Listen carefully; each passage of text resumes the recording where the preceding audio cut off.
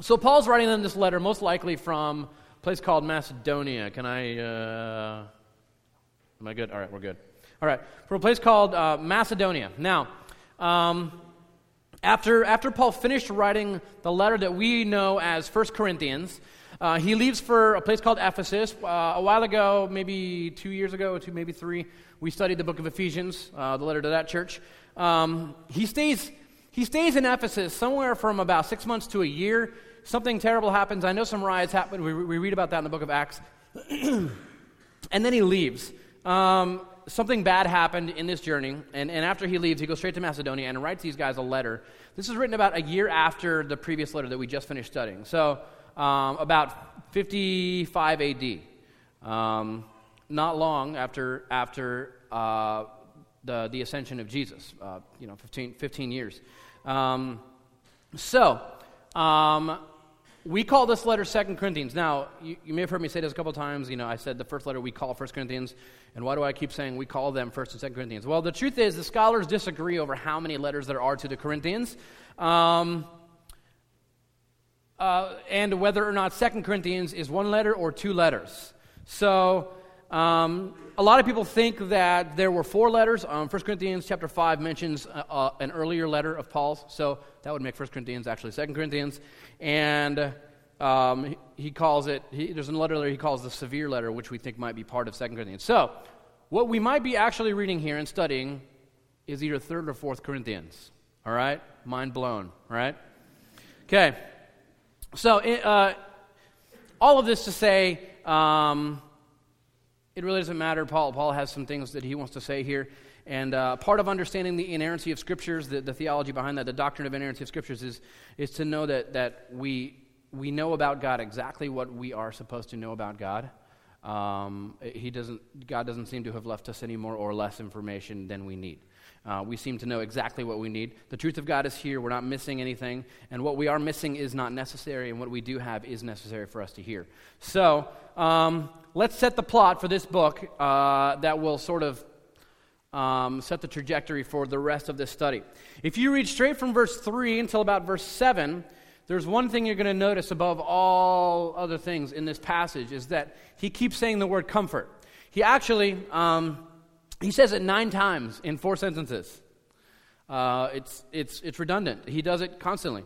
And it's quite obvious that the reason he is writing this letter is because he wants them to feel comfort for something, from something, comfort about something. Also, right before he says the word God of comfort, he says Father of mercies. Look at verse 3. Blessed be the God and Father of our Lord Jesus Christ, the Father of mercies and the God of all comfort. That word mercies there, if you open up and study it, it really means compassion. Some of your translations might actually say compassion if you're not using an ESV. Which means you haven't learned by now. It's a word that refers to how to treat someone who is in sorrow. So he's saying that God is a God who helps people in sorrows. He's a Father of mercies and comfort 9 times. So there's something going on. The people need comfort. Paul knows this, and he's bringing it to them. From the looks of things, we can see quite clearly that there's a lot of pain being suffered.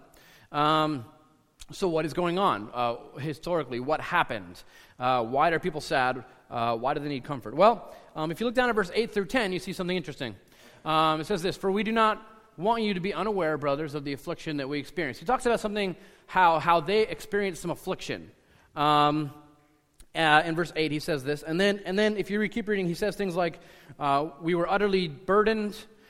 We despaired of life. That word that he uses for despaired of life, exaporeo, it means to be utterly at loss, to be utterly destitute of measures or resources, to renounce all hope and in despair. Basically, they were convinced that they were going to die. They literally were sitting there saying, well, I'm about to die. They had accepted it. They saw absolutely no hope, and they figured God had actually given them the sentence of death in this ministry. So, what was it that happened? Honestly, we have no idea. We have absolutely no idea. He doesn't tell us. What happens here is, at the end of 1 Corinthians, he seems happy, he seems joyful, he's making plans.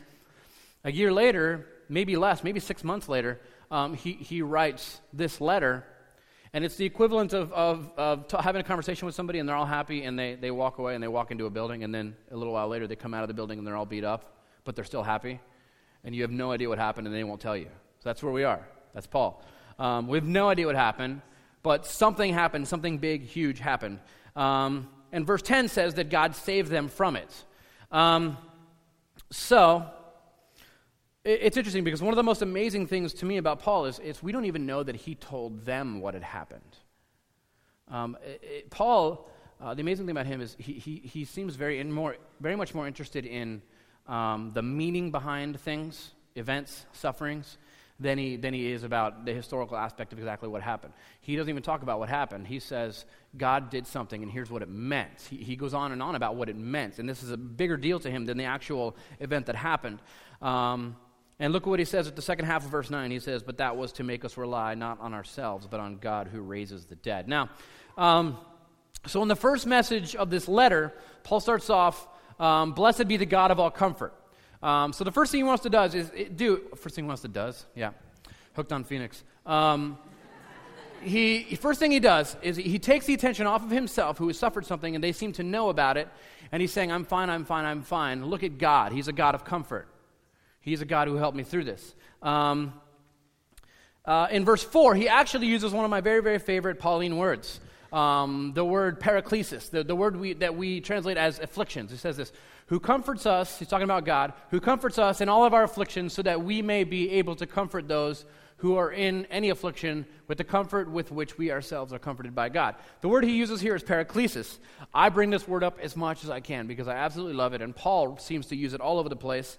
All right, where are we? Okay, paraklesis. Para means beside. Klesis, to aid or help to revive. Literally, this word can mean God sits next to you. He is sitting with you in your sorrows and your suffering, with his arm around you, and he's speaking words that change your mood. He gives you hope, direction, insight, and he's altering the way that you see the very next moment. So God is here with you. And he says, it's not just us, it's so that we also may be able to comfort others, people who are in sorrow, to comfort them, to sit beside them, put your arm around them, and speak words that give them hope. Tomorrow doesn't have to be like today. It will get better. The next moment can be better than this. Let's look at this from a better angle. Let's talk about the love of God and what this could possibly mean. And the comfort that God gives us and the comfort that we give others. It's supposed to pass through us to others. So it's an incredibly beautiful word that he uses here. Paraklesis. Remember that. Say paraklesis. Thank you. All right, so you got it. All right, so and this is this is different from consoling. This is not. I know you kind of think you're sitting next to somebody, tapping on the back, saying they're there. They're there. They're there. This is not.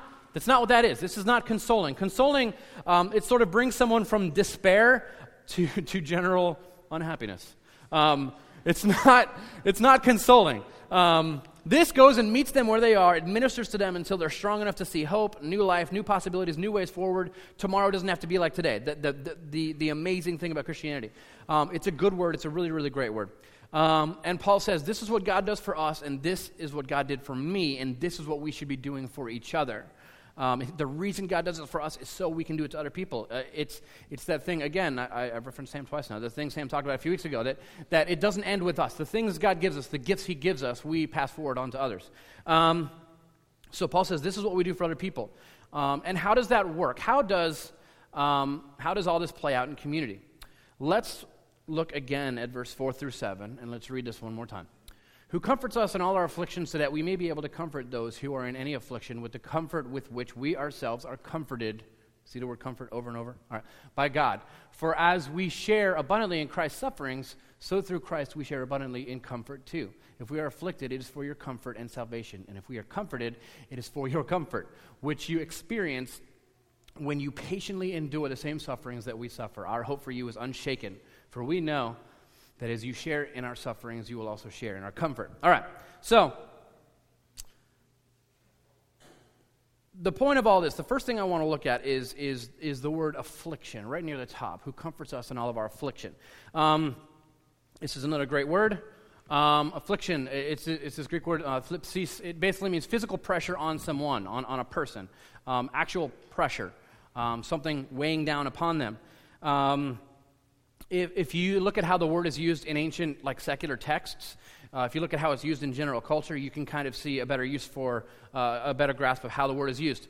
There's a court document, an ancient court document that it uses this word, and if you translate it, it kind of says it says this: those who willfully refused to plea in court had heavy weights placed upon their breasts and were so pressed and crushed to death.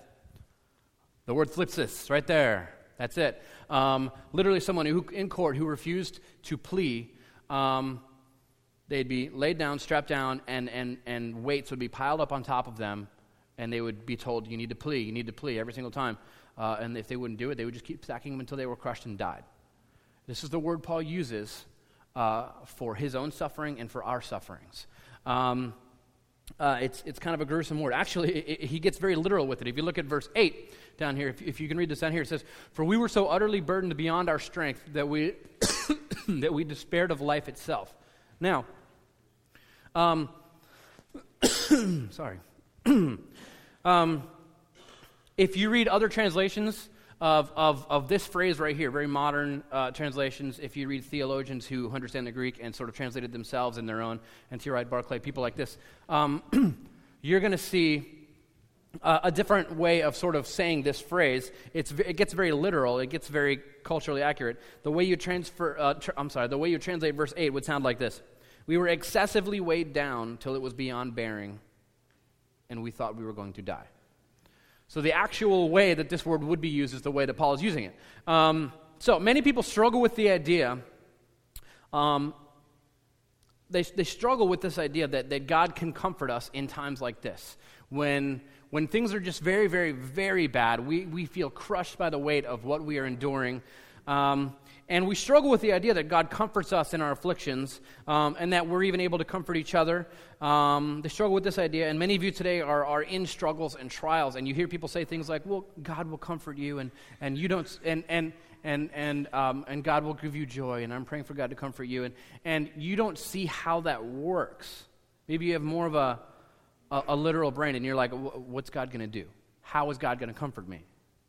What is He possibly going to do? What can I do to feel better? And what is there possibly action that God could take to make me feel better about what I am going through?"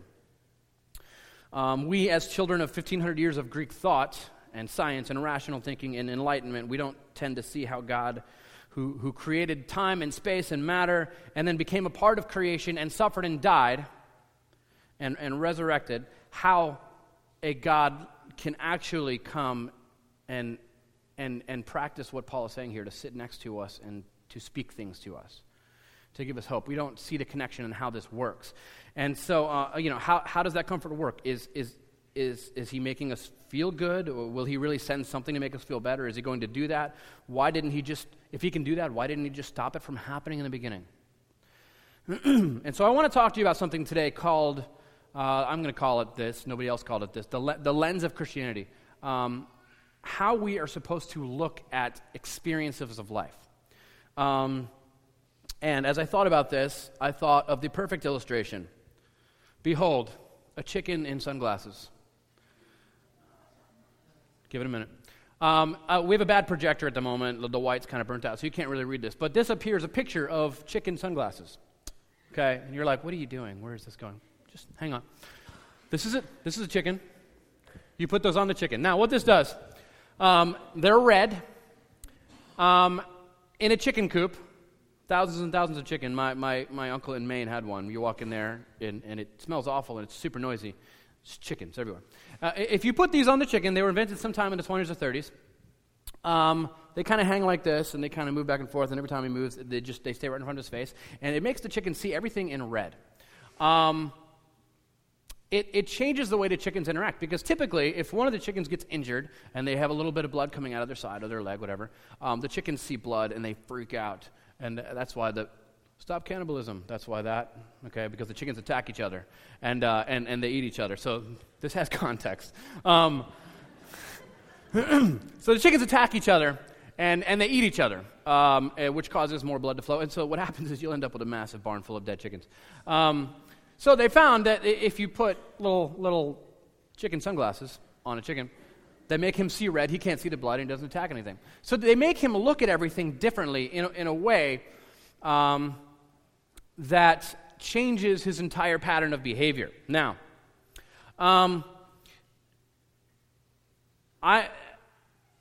this to me, this is the only illustration I could come up with for something that changes the way that you see the world around you and changes your actual behavior. This whole idea of the lens of Christianity, which I'm going to be explaining, it's something which Paul had, which he wants his churches to have. It's not something which we can put on and take off. It's something which we must learn to always look through. When we come to Christ, we gain the ability to look through things, look at the world through this lens of Christianity. And basically all sufferings, all the troubles of the world, all good things and bad things, all of life's treasures and curses, can be looked at a little differently from the point of view of a believer and follower of Jesus. Paul, in his constant interactions with the Corinthians, he told them that they must know, at the very end of the book, he starts talking a lot about the resurrection and stuff, and he wants them to know and understand that these events actually happened. And so we talked about that, and I went into a lot of detail, historic evidence, showing you that Christianity is not a religious system. It's not it's based, as C.S. Lewis puts it in The Problem of Pain. Christianity is an event in history that happened, and now whatever we do, however we look at the world, we have to take into account what happened with the man Jesus Christ when he died, was buried, and rose again. This actually happened, and now we bring this into every situation that we deal with. So. Paul wants them to know, yes, these things actually happened, and I wanted you to know that these things, yes, actually did happen, but a lot of times we typically, we stop there. That's usually as deep as it goes. We tell people Jesus died on the cross for your sins. If you trust in him, you believe in him, you receive salvation, and there's hope in the resurrection, and we describe these things, and we describe the plan of God, and it's all centered around historical events, but none of this actually changes the way that we look at the world. And Paul wants it to, and Jesus wants it to. People say, yes, Jesus lived and he died, and I believe there's a God, and Jesus was the incarnate God. And it's all about facts. It's not necessarily about what these facts mean. If it's all about facts, and it's all about just simply believing events happened and will happen, that's an unfair assessment of what Christianity is. Christianity is more than that. It's taking these things and doing something with them. It matters just as much that these events actually happened as it does that they actually become the lens through which the whole world can be seen by you in proper focus. As N.T. Wright calls it, the grid on which all reality and experience can be plotted. You are on this side of Christianity, and you're looking out, and you see things differently than everyone else because of these events that happen. So Paul doesn't just want us to understand that these things happen. He wants us to hold us to hold them up in front of our face and look out of them. Look at the world through these events and see what they mean. See what reality we can pull from that. And the fact is that they should still be happening every day. If we are claiming to be followers of Christ, then in every situation there should be somebody, the Christian, who is dying to themselves and offering grace to someone who does not deserve it and cannot earn your favor because of the things that they have done. In every situation, there should be that one person. If you are the Christian, you are that person that should be living the life of Jesus. All right? This is the lens through which we look at the world and act in every situation, no matter what it is. If you are a follower of Christ, you are being Christ in that moment. His death, burial, and resurrection are having permanent impacts on your actions right now, no matter what is happening. In your interactions with others, in your marriages, in your relationships, big and small, Jesus suffered and was crucified, yet he loved and offered grace. All right?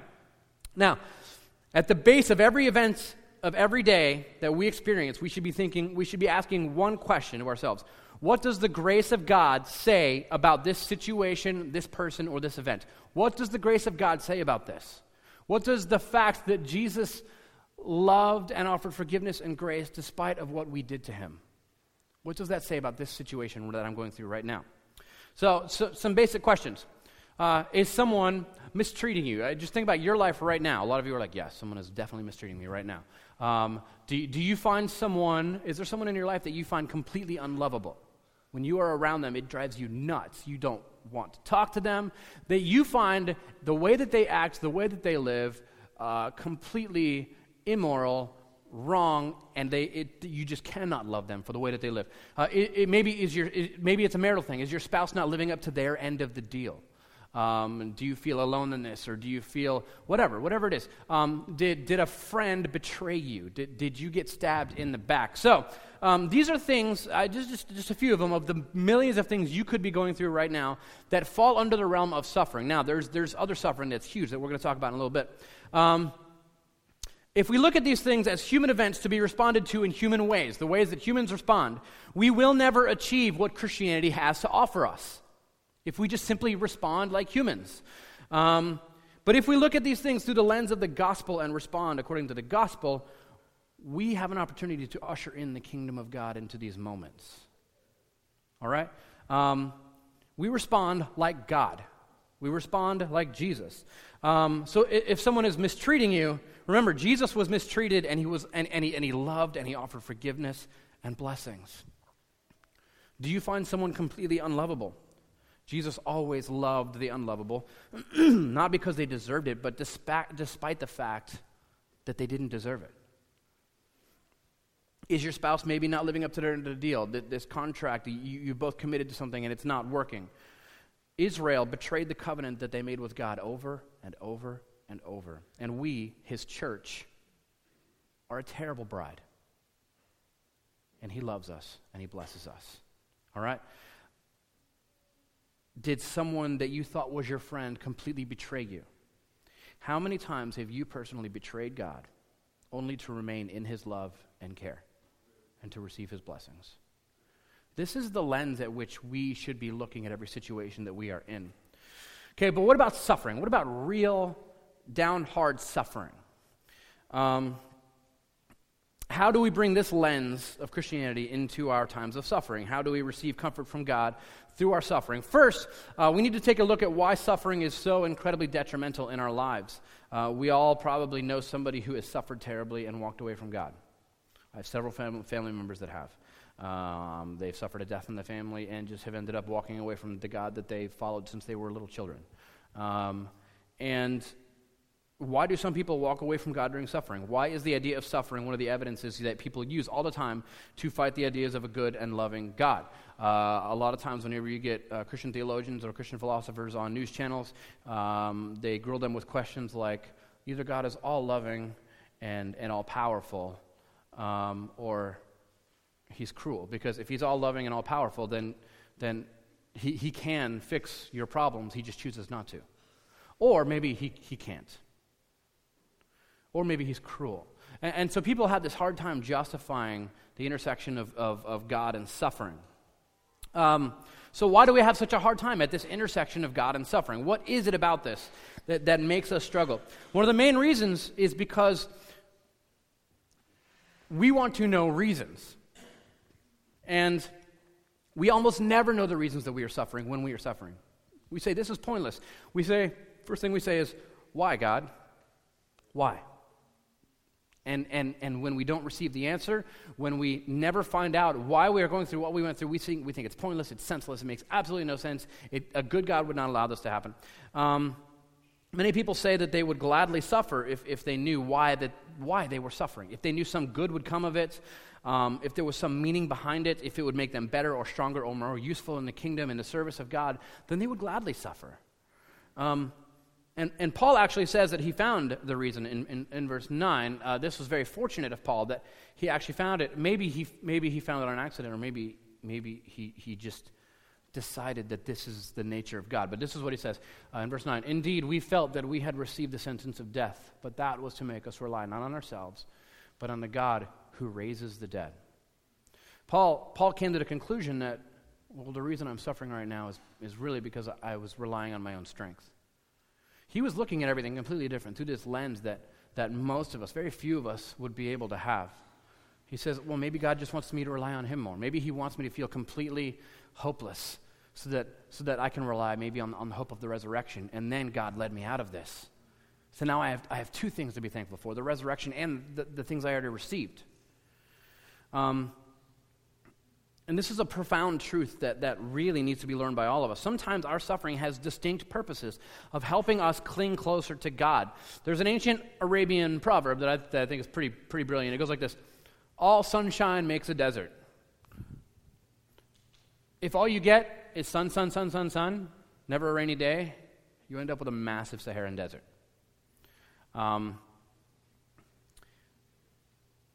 This is, I think, a major struggle in Christianity today. We live good lives, we're healthy, we're strong, and we're Christian.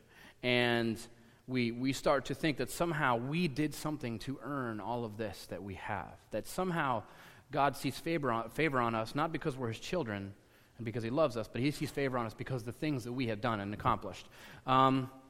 And we start to think that our religiosity and good morals had something to do with it somehow. And we forget that every good and perfect gift comes from God, from the Father of lights.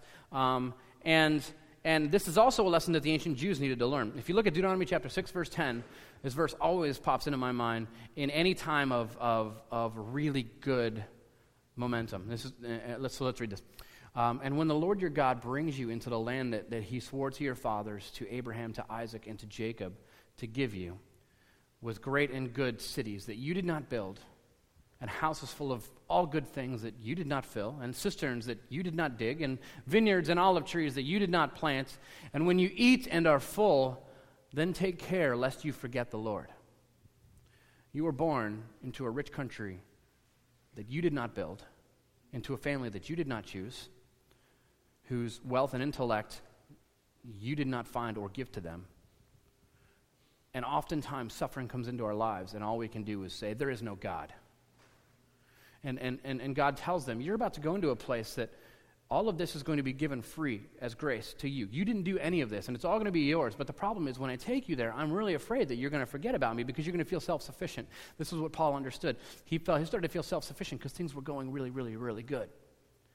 And we all know what happens. They do forget God, and they do fall away. And they end up in exile from everything. There's a lot of Christians today who are in danger of walking away from God at the slightest drop of a hat of a hint of suffering. Why do you think the poor, a few weeks ago I talked about how the poor people are much more susceptible to the gospel, third world countries and things. Why do you think the poor are more spiritual? And why do you think the mournful pray? Because they're in times of suffering and they realize that they need God. The only place to look is to God. But when there's nothing bad going on, when everything is great, you don't even bother looking at God. William Barclay puts it like this: for every one prayer that rises to God in days of prosperity, 10,000 rise in days of adversity. It's possible that maybe God just wanted to talk to you. The truth is, and this is a hard one, so listen to this one and think about this. There's a lot of Christians, both in scriptures and in history, who actually never learned why they suffered, who never saw any good come of it at all.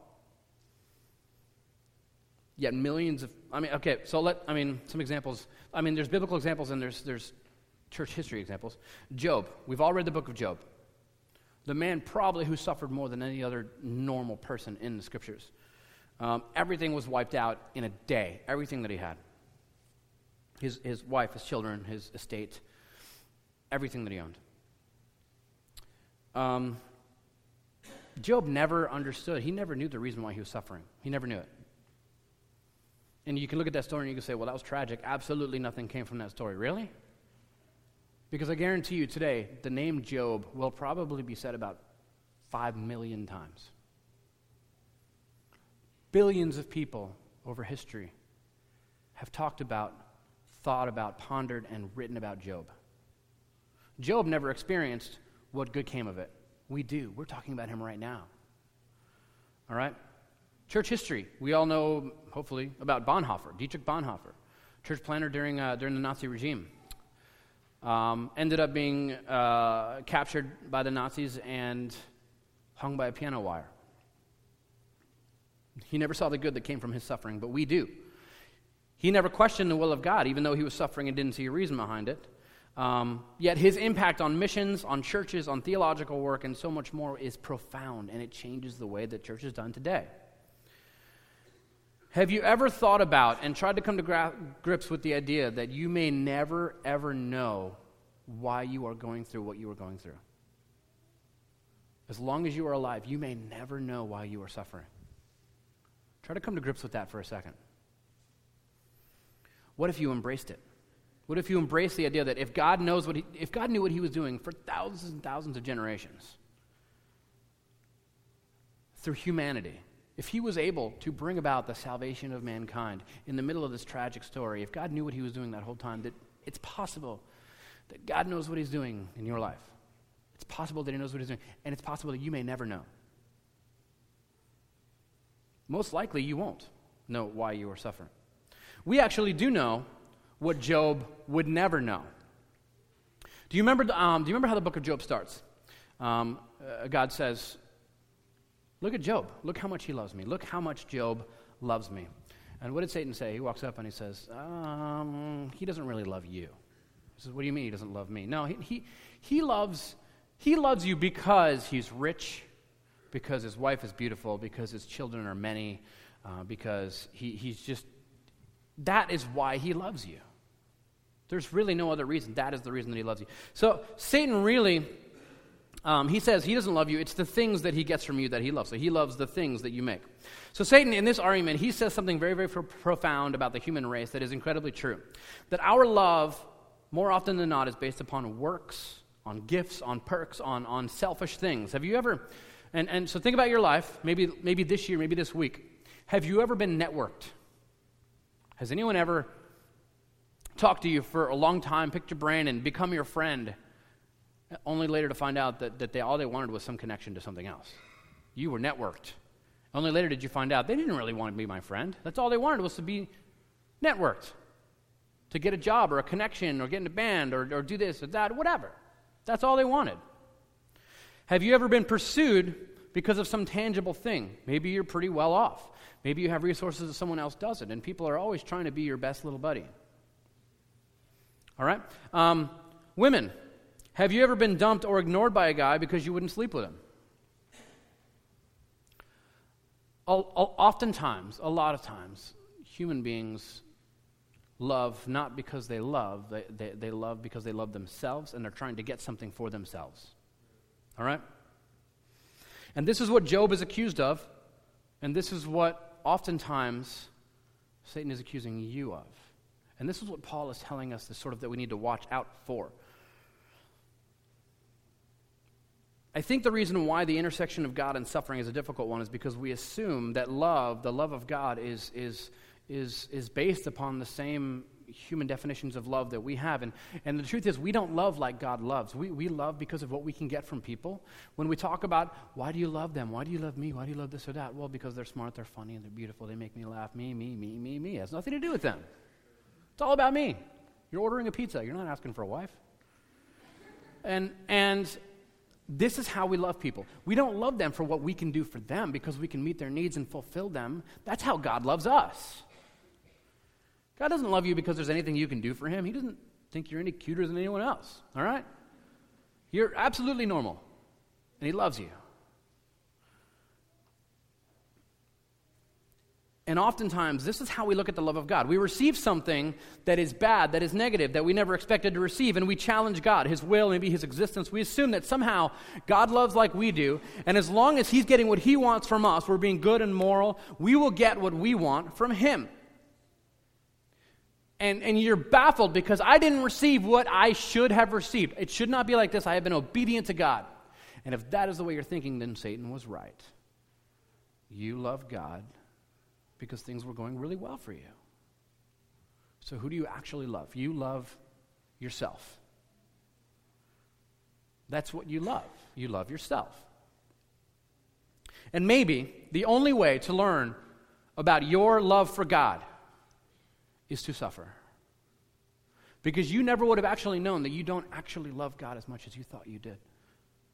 Or maybe you'll learn what Job learned when he lost everything and said, naked I was when I came, and naked I'll leave. It rains on the just and the unjust. Praise be the name of the Lord. Job actually did love God, and maybe Job didn't know it or understand that until he suffered. That is a profound thing to learn about yourself, that you actually genuinely love God. And I'm sure maybe sometimes we all wonder how much we actually love God. Satan is very, very cynical about love and our love for God. See, God has created free lovers. God created free lovers. People who love him because love is right and good and not because they will receive any gifts from him. God himself is a free lover. You were made in God's image. You are capable of loving somebody with wanting nothing in return. And God wants you to be a free lover because you were made in his image. And that's a big deal. It is possible to love people, not because they respond a certain way, but simply because you can love them. God doesn't just want you to be a free lover to him. He wants you to be a free lover to everyone. And this is what is actually capable of changing the world. It's absolutely crucial to understand the theology of grace when you're suffering. You put it on like glasses and you look out of the lens of grace. And you contemplate the things that I had. They were all a gift from God. Suffering is always based on losing something that you love. But if you really love God, that is the deepest thing that you can never lose. In the end, you're going to lose everything except God. The day you die is the day you lose everything. And until you die, little pieces here and there will be pulled right out of your life. And each time, you will need to respond in a certain way. Think of it this way. Do you know why it's so important for us to constantly be taking communion? Do you know why? Do you know why we take communion all the time? Because in the midst of everything that we go through, joy, suffering, love, fighting, building, and tearing down, we need to see the broken body and the spilled blood of Christ. This is what we need to see, and this is it. The broken body and the spilled blood of Christ. In all of our situations, it's the lens through which we should, as Christians, look at life. Broken body, spilled blood is what we should see. Are things, and here's what this means. Are things going really, really good for you right now? Are you on a roll? Is your life just on an upshoot? It's going really great. You've got options and you're happy and you found that person you want to spend the rest of your life with and things are just going really, really well? Jesus was perfect and he was good. And his body was broken and his blood was spilled for you. He is the one that you should be praising. He was better than you. He was more perfect. He was more holy than you. And he is the one you should be remembering in your good times. Are things going really, really bad for you? Are you suffering? Jesus, the sufferer, who knows what you're going through. His body was broken and his blood was spilled. Right there, he sits with you as your comforter, and he understands suffering and pain and fear and death. The broken body, the spilled blood. Do you have a relationship that needs healing of some kind? Anyone. Someone that you need to mend with. Jesus, the healer, his body broken and his blood spilled so that you could find healing. Do you feel insignificant? Do you feel unloved? Do you feel unimportant, unnecessary? Do you feel like you could drop off the planet and nobody would even notice that you were gone? Jesus, his blood was spilled and his body was broken for you personally. The God of the universe has noticed you, and his body was broken and his blood was spilled for you. When you come into contact with someone whom you vehemently disagree with, they live a lifestyle that you can't stand, and you struggle with feelings of hate towards them, and they're the outcast, they're the rebellious, the vile, the pagan. Jesus, for them, his body was broken and his blood was spilled, not just for you.